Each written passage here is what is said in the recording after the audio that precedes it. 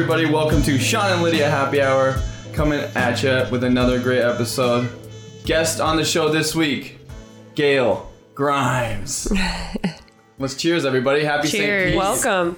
Thank you very much for having me. St. Peas. Finally, after I've recorded 200 episodes of podcasts, I'm finally going to have the maid of honor, the best of the best, Miss Gail Grimes. Cheers to you. Thank you for coming. Yeah, Thanks bottoms for having up, me, baby. guys. Excited to chat with you.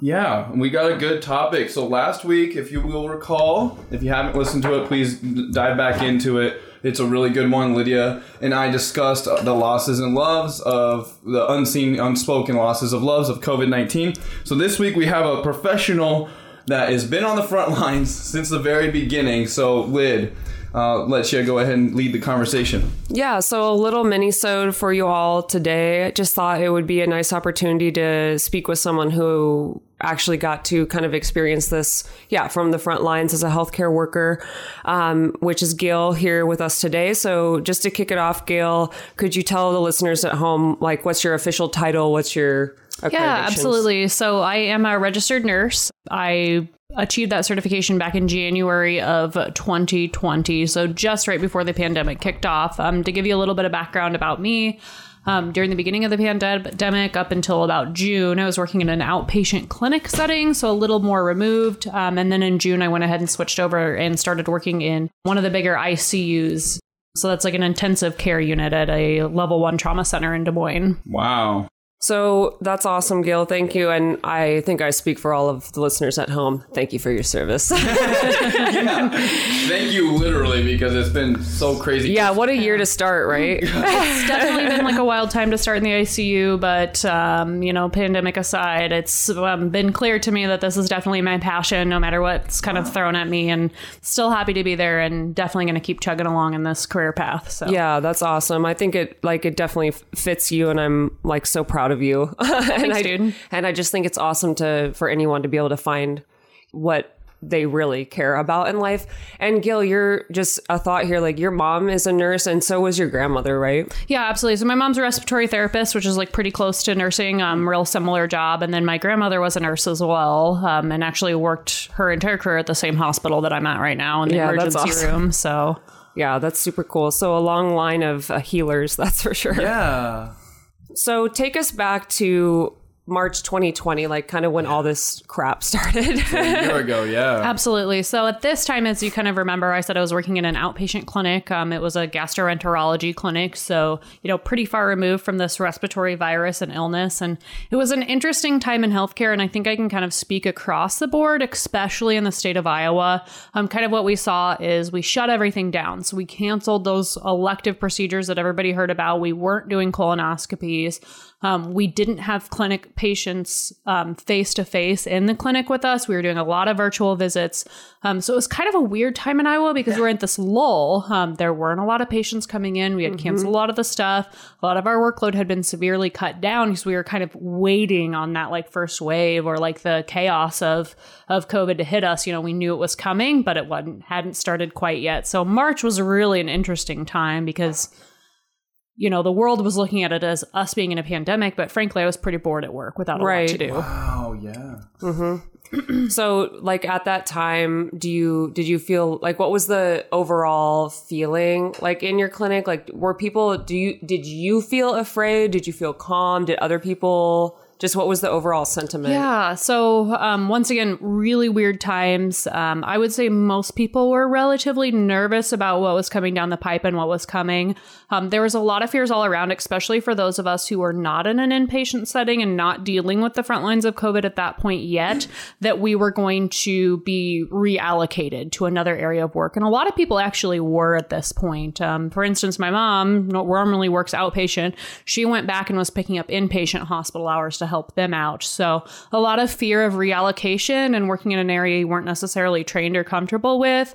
But then, like I said, also this weird feeling of like kind of boredom because we didn't have a lot of work to do. So kind of in between with anxiety, but a little bit of boredom and just kind of like waiting for what was coming. So that was definitely one of the more unique feelings I've ever had at work in my career.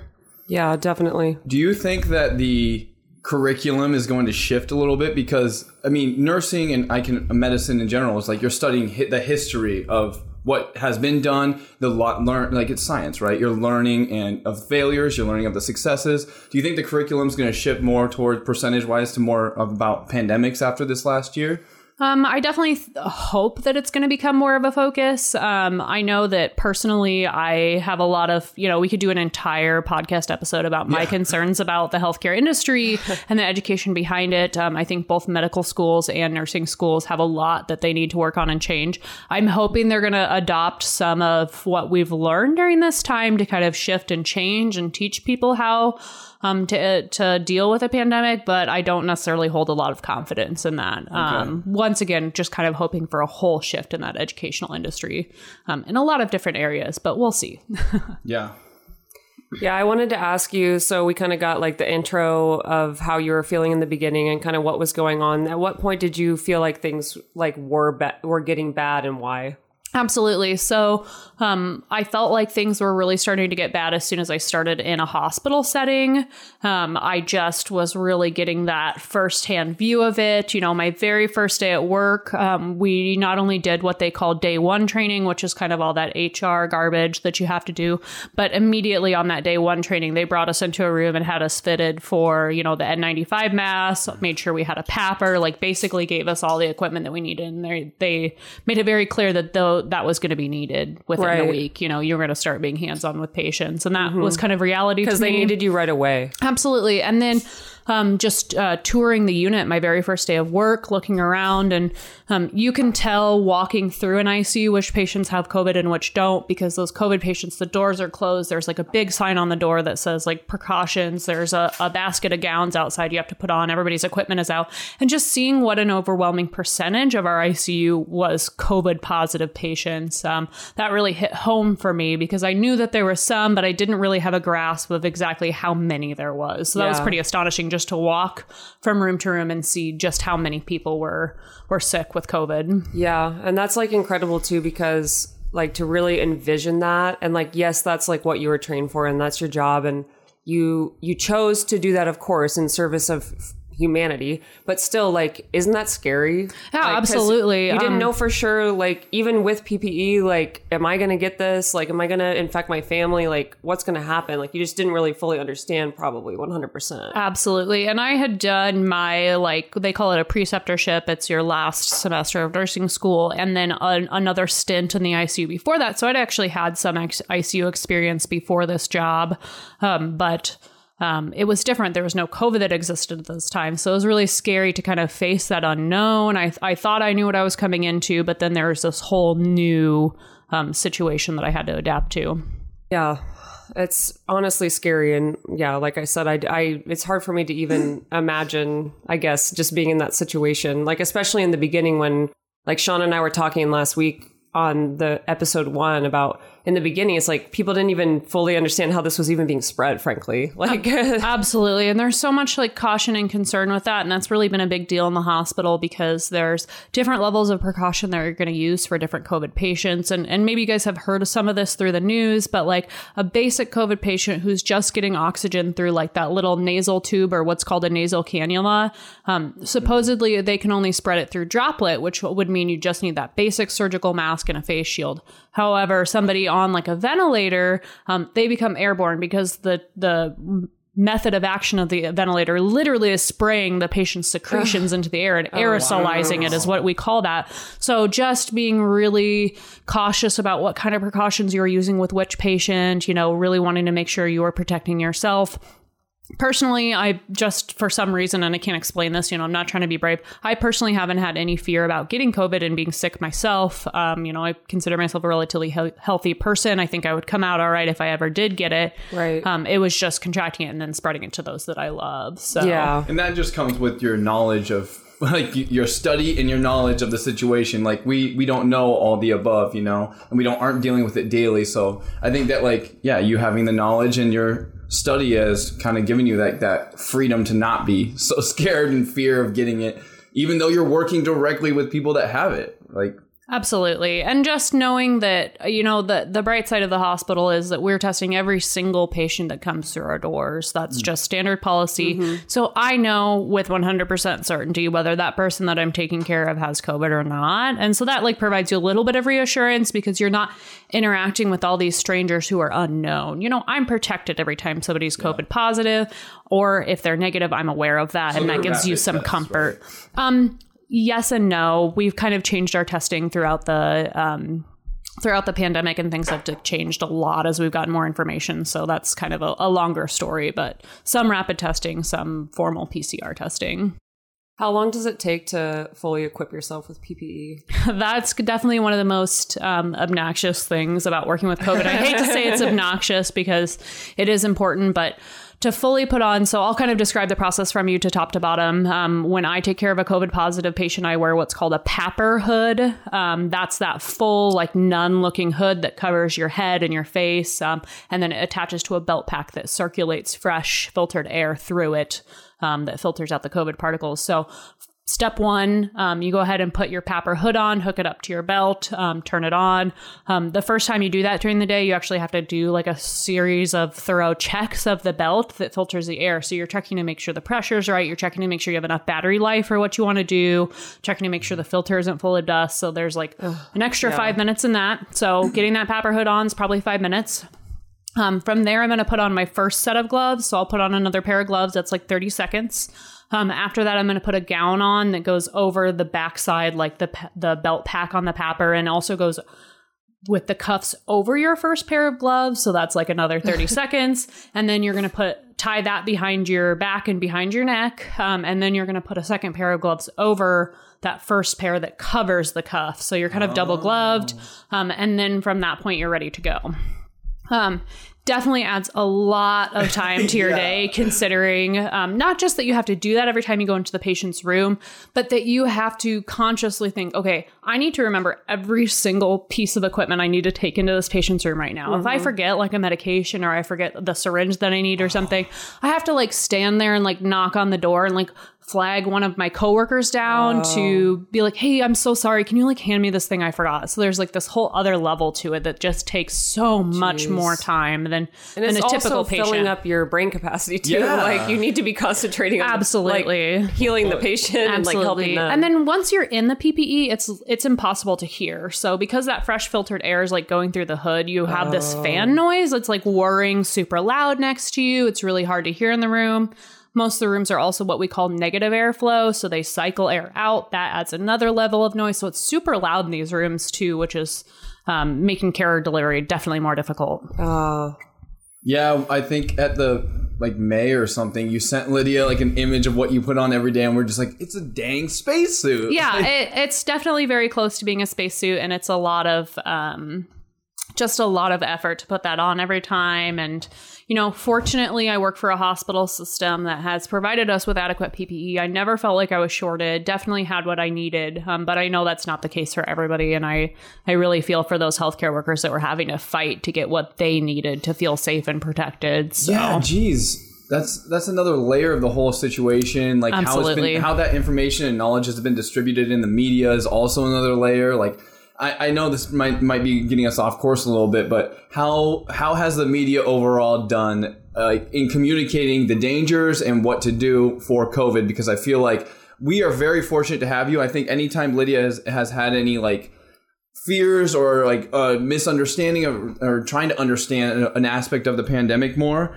I think that we have you to go to, right? And not everybody has a Gail, right? So yeah, so I think the media portrayal has been really mixed. And it's hard to say it's neither accurate or inaccurate. I think locally the media has done all right. You know, our COVID-19 experience here in Des Moines, Iowa is vastly different from the COVID-19 experience in LA County or New York. Those places were hit so much more astronomically hard than we were. I really have to like stop and remind myself how fortunate we are here, simply because our population density is so much lower than those areas. We were never going to get to the levels that they were in the pandemic. Sure. But I think the media portrayal has been decent. I think that I have no shame about using scare tactics, and I think they really should have upped that because obviously not enough in my opinion, not enough American citizens have taken this as seriously as they should be.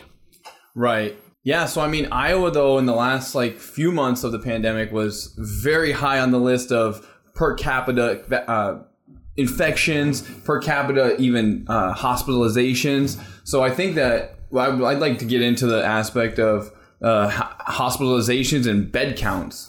Yeah, so definitely during our peak, once I was seeing, that first hands-on experience, when I first was really working on my own and really started to work in the ICU after I had gotten through my training point, we were really pushed for numbers. So there was a number of weeks where our traditional ICU in the hospital was 100% full. Mm-hmm. We then went to open a number of additional units to kind of handle the surge and handle those numbers. So we are fortunate enough that Unity Point Des Moines Methodist Hospital actually immediately following the Ebola epidemic created and built this new wing of the hospital called the Flex Unit.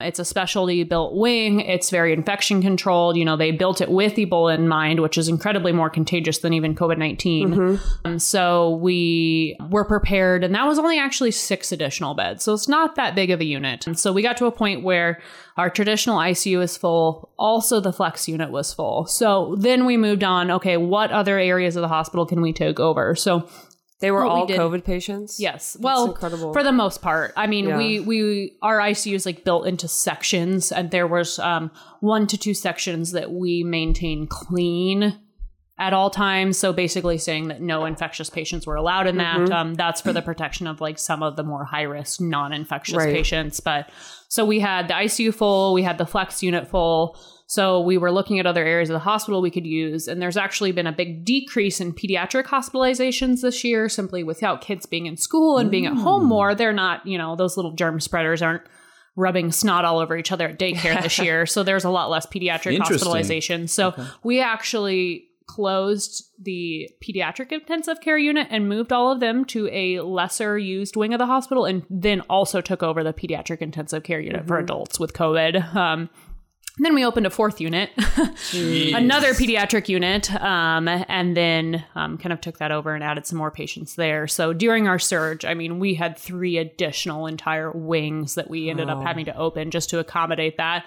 And, thankfully we had the beds. We weren't at this point doubling down in patient rooms. We all have single rooms, which is so important for patient recovery and privacy. So we hadn't had to double down on beds or anything, or put people in hallways, anything crazy like that. But yeah, definitely busting at the seams. Did you have a lot of traveling nurses, or what are they called? Contract travel nurses. Yeah. So we definitely had a handful of travel nurses called in to help out. That's always an interesting area too, because they're vetted and they do have their RN licensure, but you can never really guarantee how much experience they have. So when you do get these travel nurses, you have to kind of start off by giving them the easiest assignments just to make sure that they're going to be safe and do safe for you.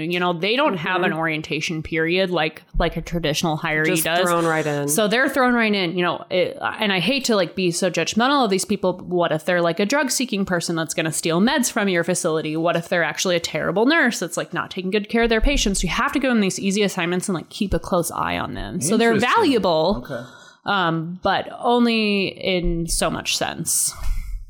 Yeah, that makes sense. You're not working with them daily. You don't have that camaraderie. You don't have that, I know Jenny will, or James will be able to we'll be handle this level of a patient. And I do want to make it very clear that every single traveler I had the opportunity to work with at Methodist in the ICU was phenomenal, and I loved working with them. So I don't want to make it seem like there are some really terrible travelers. We were very fortunate. You just don't know that until you start to work with them. I think that's just normal human behavior. Absolutely. I mean, you have to build a rapport. Well, and especially when lives are at stake. It's truly a human life that's at stake, so you have to be a little cautious. Yeah. No, that makes sense. I think that's a good point to even think about. I didn't even you have to fully understand that teammate camaraderie, very big. Absolutely. Yeah. And we've been so fortunate in that COVID has impacted my family, but I honestly don't know. My great aunt did pass away this year, and it is possible that it could have been due to COVID, but just that's not a confirmed thing.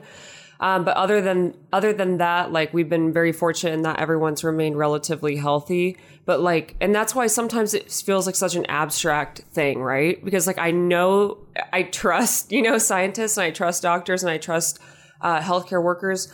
And obviously the pandemic is a very real thing, but because it's so abstract and it hasn't like I haven't been sick, my immediate family hasn't been sick, it's like sometimes hard for you to wrap your mind around it. So to hear you talking about like, we opened up this wing, like I was like here, it like really makes it real. And I think it's like really important for people to, hear your story, Gail, because Absolutely. For some people, I'm sure there's many people who feel like me, it's just like, it's so abstract. Like, yes, I've taken it seriously, but it's like, what the freak is the pandemic? You know what I mean? Certainly. And I think, as much as we really talk about numbers, obviously numbers have been vastly important in the media reporting and just how seriously people have taken this pandemic. It's 100% what we rely on is really numbers.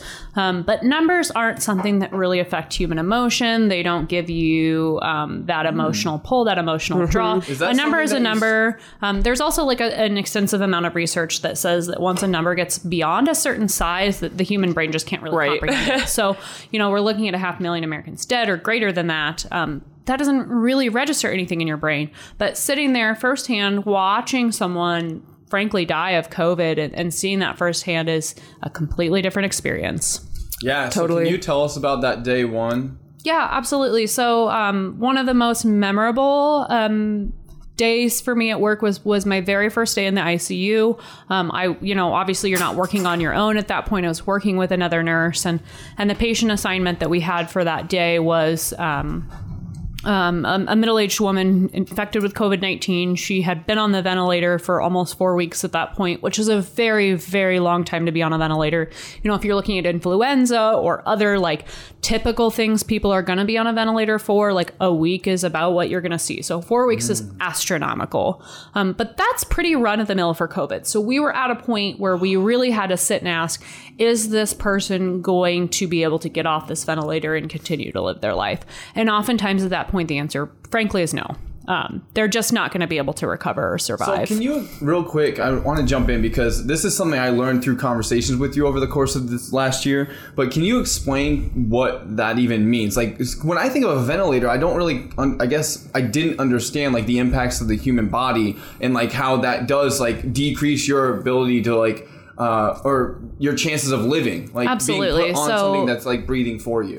Absolutely. So a ventilator really is a last resort for, breathing instability. Are you not effectively breathing on your own well enough to oxygenate your blood?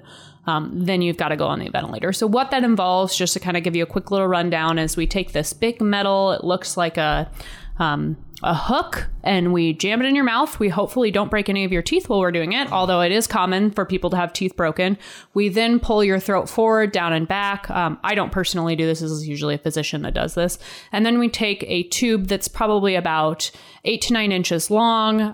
It's about the diameter of like a large like bubble tea straw, if you're familiar with that. And we poke that down, and we hopefully hit your lungs the first try. Sometimes it does actually go into your stomach, and then they have to try again. And then once that tube is in your throat, it's securely fastened to your face, and then it's hooked up to the actual ventilator. The biggest problem with a patient being on extended long-term ventilation is when you and I are breathing normally, we're actually using the vacuum space between the wall of our lungs and our ribs to pull outwards and expand. A ventilator pushes air into your lungs to expand them. So you have this huge risk of trauma. If you're pushing too much or pushing too hard, you get what's called barotrauma in your lungs. So huge injury to lungs. Most people have some degree of lung injury from being on a ventilator. But like I said, it's second to last resort for breathing. And can be, very invasive and very harmful to the person. But if that's what it takes you to live, that's usually what most people will take. So did you have a lot of patients come out of that? Some. I don't want to say that the ventilator survival rates were really great. They certainly are pretty poor. But there are some success stories. A lot of the younger patients were able to come out of it and do all right. But for the most part, most people, especially middle to later age or morbidly obese individuals, just frankly weren't. We got to that 4-week mark that I was kind of talking about. We'd have those conversations with the family. And then oftentimes that conversation with the family saying, we're going to do what's called comfort measures only. Yeah, my dad was on a ventilator when he got sepsis in his blood. And when I walked in, I crumbled. Like, seeing your father like that, it's just like, he's so helpless. He's a big strong man in your mind. He's like your protector, your dad growing up. And then you see him like whittled down to like this guy that's like can't even breathe on his own. So you see that all day. And it's hard to like find the humanity in those people. It doesn't really look like a human being anymore, which is an interesting perspective. You have to remind yourself they're a living person, but oftentimes it just feels more like that's a body laying there that you're treating. Yeah. That makes sense. So I kind of wanted to touch a little bit more on just that first day and that patient that I had. Basically, we had that conversation with the family. We don't think she's going to recover from this. This is probably going to be non-survivable for her. So at that point, the family did make the decision to go ahead and we call it comfort measures only. Sometimes it's called a compassionate extubation. So extubation is when they pull the tube out of your throat. Terminal extubation is another word that some people use. Basically, we're going to remove the ventilator. Chances are that patient is going to die probably within, sometimes it's 2 minutes. Sometimes it takes them a couple hours. So just making the decision to remove the ventilator and allow nature to take its course. So that was my very first day in the unit. Did a compassionate extubation on my patient, and family actually cannot be in the room during that because they're obviously at risk for catching COVID. So just family outside the room looking through the glass while myself and my preceptors sat there and held her hand while she passed away, and that was really when I was like, okay, this is very real. This is a pandemic. Yeah, that's making me a little bit emotional. Sorry, I think it's important for people to know the reality of it because I don't think people have taken this seriously at all. So if I can help influence people to realize it's real, that's important. It really is. And I wanted to ask you if there was any particular story or experience that stood out to you, and maybe that's it. Definitely it. Yep, that's definitely the one that I'll remember for the rest of my life. Right, for sure. So, to ask you a couple more questions to sort of wrap up this conversation. Thank you again, Gail. Like, it's really incredible to hear like a firsthand experience. I wanted to ask you what has been the most surprising thing of the pandemic, good or bad, like socially or, work wise. I think maybe the most surprising part of the pandemic to me would be just that healthcare workers are people too. I'm going to elaborate on this a little bit, but just that there's such a variety of healthcare workers. I, for the most part, work with a lot of very amazing people, but there are coworkers that I remember in the midst of the pandemic, things are full bore. We're seeing a lot of people dying. Our hospitals are full that are still, frankly, going out and partying and like just taking irresponsible decisions and doing things that I didn't necessarily support. And I don't want to shame these people because they, obviously healthcare workers have taken a ton of shit this year and it's been an incredibly hard year for them. And people need to do what they need to do to process. But that really kind of surprised me when I first started working in the hospital, just that there's a variety of responses, not everybody's on the same page. And that it really reminded me how politicized this entire experience has been, because even those people who are seeing people die firsthand, seeing the effects of the pandemic, let their political feelings and beliefs influence them to continue to make bad choices outside of work. Right. And don't you think it might also be, though, too, not just political and just that, like, the human mind only has the capacity for so much. Like, and that, like, at some point you just have to say, fuck it. And, like, exactly. I'm going to go, like, let loose for a couple hours. I'm exposed at work every day. Like, this is already a thing. What additional harm am I doing by going out in public and doing this? Screw it. I want to go have fun. Like, I'm already exposed every day. But in my opinion, they were exposed every day, so they should definitely not be going out into public at the risk of spreading it to others. But like I said, I agree with you, but like I also see, like, I can also empathize. I can also see where they're coming from. That was really surprising to me. But in that same kind of vein of thought, just I was surprised what teamwork and camaraderie there is at work. I go to work every day and I do see people die often. I see a lot of terrible things. We experience a ton of hurt, but like I have fun at work. Like, we have a lot of fun. Yeah. Like, I love laughing with my coworkers. Like, I have a really good bond with them. I feel it's like a great environment where we are all very connected. And I think that trauma connects people. Totally. So You were fortunate enough not to get infected. Yep. Like, thank God, right? Because Absolutely. you have a boyfriend that lives with you that does not have to interact with many people, so that would have just sucked to have to like somehow figure that out. Does he go stay with his sister? You know, like yeah, absolutely. And but did you have a lot of coworkers? Do you have coworkers that were infected? There certainly were coworkers who were infected. But you can't say if it was directly from, that's such the challenge of it is and HR did try and manage that and see if they could figure out, were you exposed without proper protection on, like what were you doing? But a lot of people that were infected, they're still going grocery shopping, they're still doing this, they're still doing that, so it's impossible to pinpoint where that infection came from, which was also made it interesting for work paying for your infection and your time off. There's a lot of controversy surrounding that and whose responsibility it was. You brought up the Ebola virus, which was another pandemic that we've dealt with relatively recently compared to the 1918, what was it, like the Spanish flu or something? 1918 is the Spanish flu. Yep. Yeah. And so I kind of wanted to just lean in here at the tail end here, lean in toward more of the leadership. First of all, of course, like the Trump administration had their many fallouts, and I'm sure just knowing you, like, what do you think overall? How do you think that message that our previous president delivered to the United States, to his people? And do you think that the way that he kind of was hiding numbers and all that, like how did that affect you day to day? Like, did you see an increase after he would come on and spit some gab about just absolute BS? Or I don't think that there was necessarily any correlation in the numbers or the severity that I saw related to it. However, the one sentiment that I want to make completely clear about this entire situation is that the government leadership for coronavirus is a perfect analogy and example of the fact that this nation and many other nations in the world value capitalism and money making over human lives. And that's not just a pandemic factor. That's evident in the fact that we don't have socialized medicine in this country, and 1,000 other ways. That's evident in the Chinese youth that die in factories to create disposable goods for Americans. Frankly, this is just the perfect example of our value of money over human lives. And if I want to see anything change in my lifetime, that's it. Right.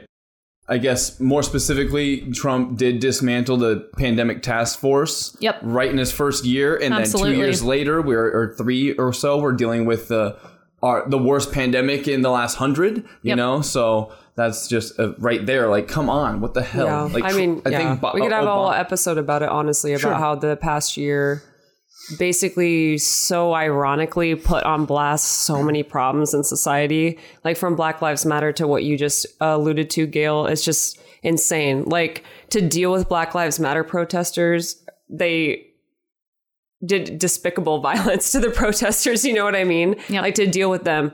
And to your point, Gail, it just puts our entire medicine and capitalism totally on blast this past year. And I think a lot of truths have been undeniable anymore, even to the common everyday person. You can no longer just sit back and say that X thing is not real, because it's just been flash in our face. It's are we living in a simulation? I'm absolutely curious to see the difference from if you were to look at the number of Americans that supported socialized medicine in this country exactly 1 year ago and compare it today. I'm going to think that there's probably going to be an astronomical increase in that. I have spoken to people, either patients at work, their family members or coworkers that are well, yeah, actually we probably do need to take care of people. It's become evident, you cannot deny it anymore, that public health is a personal matter. Yep.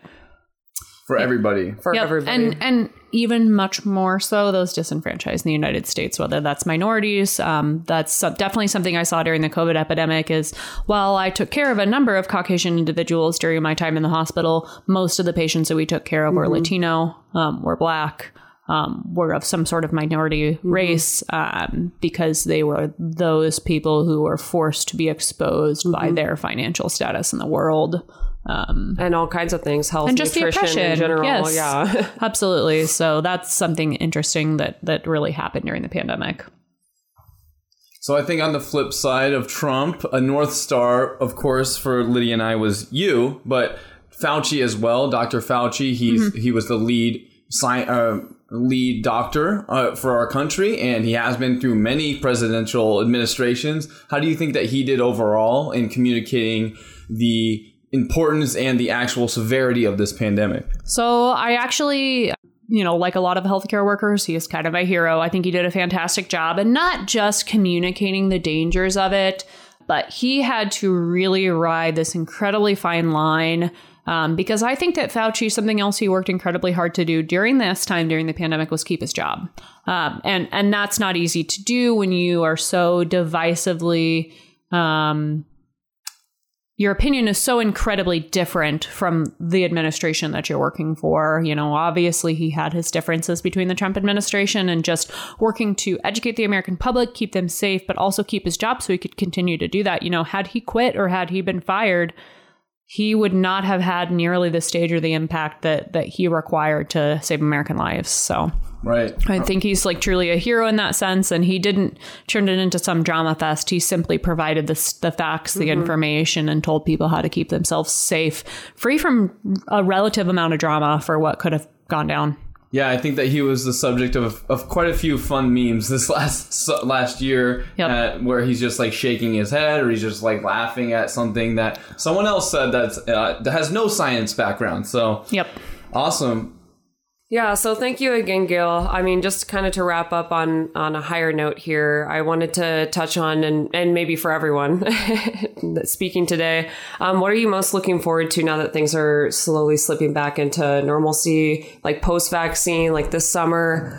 This summer we're looking at possibly, at least in the state of Iowa, for a lot of adults to be vaccinated and things to be, I know obviously we still have to adhere to certain precautions, but a lot more normal than it certainly was last year. So what are you most looking forward to? Yeah. So personally, what I'm most looking forward to is going and sitting down in a restaurant and eating a meal. I have not been inside of a restaurant since approximately 1 year ago.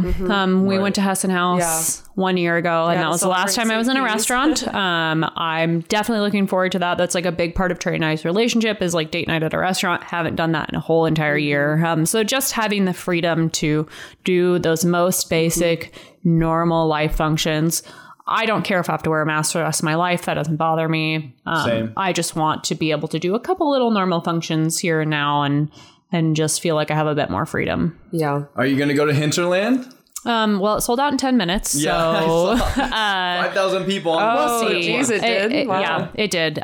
So I really am hopeful and feeling positive that it'll be safe to attend that kind of function at that time. But I don't know for sure. A lot could change between now and then. We thought we knew that this pandemic was going to be over by the end of summer last year, and that clearly wasn't the case. So it'd be cool if I could go. I'm not really holding my breath, partly because of ticket availability, but also just because who knows what's going to happen between now and then. I really hope things are continuing on the trajectory they're on right now, but I'm going to hold out on doing those things until I know for sure. So yeah, vaccinations are high and mighty, and 2 of the 3 people in the room have at least had one. Yep. So I'm hopefully going to get mine here April 5th here in Iowa. Governor Reynolds, who we didn't even get into, and we don't need to this episode. Maybe we can have you back on, Gil. But yeah, I think that there's a lot of shifting that can happen with the COVID, and it could shift to fight this vaccine, right? That's just generally how these work, right? Yeah. Yeah, I have to believe otherwise, though. Frankly, for me, it's been so hopeful. And I think you and I obviously have different philosophies, Gil, because you're still kind of waiting to see even for something like Hinterland, but we already have tickets to things this summer. I'm ready if especially outdoor things. For me, I'm most looking forward to normal shit, just being able to have you guys over. And we used to host so many different things here. It just seems always having people Our over. St. Patty's And Day party 2 years ago had 50 people. Yeah. I just miss that. I just miss the freedom of being able to be I want everyone, we love so much to just have that welcoming energy and seeing everyone. And it's been wonderful to have you guys but I just like, we need to bring everybody back into the fold kind of a thing. And I'm just ready to have that back in my life. And then B is just live music. Like that was a huge part of our lives. And like, I have to get back to some shows this summer and I'm really looking forward to Absolutely. it. So. Yeah, for sure. Thank you so much for being on the episode, Gail, and gotta have you on again. Yeah. Cheers. Cheers to you. Cheers. Thank Thanks you for so having me, much. guys, and letting me rant about my work life. You hardly ranted. You spoke intelligently and great conversationalist, as I said. So thanks for joining us this week for episode 2 of Sean and Lydia Happy Hour. Yeah, Special thank you. guest, Gail Grimes. Check out our follower, who we follow on Instagram, if you'd like to check out her pictures of her awesome kitty cats and whatnot. So Yeah. Cheers. Happy St. Patrick's Happy Day. St. Happy St. Patrick's Day, guys. be safe. Wear a mask. Love y'all.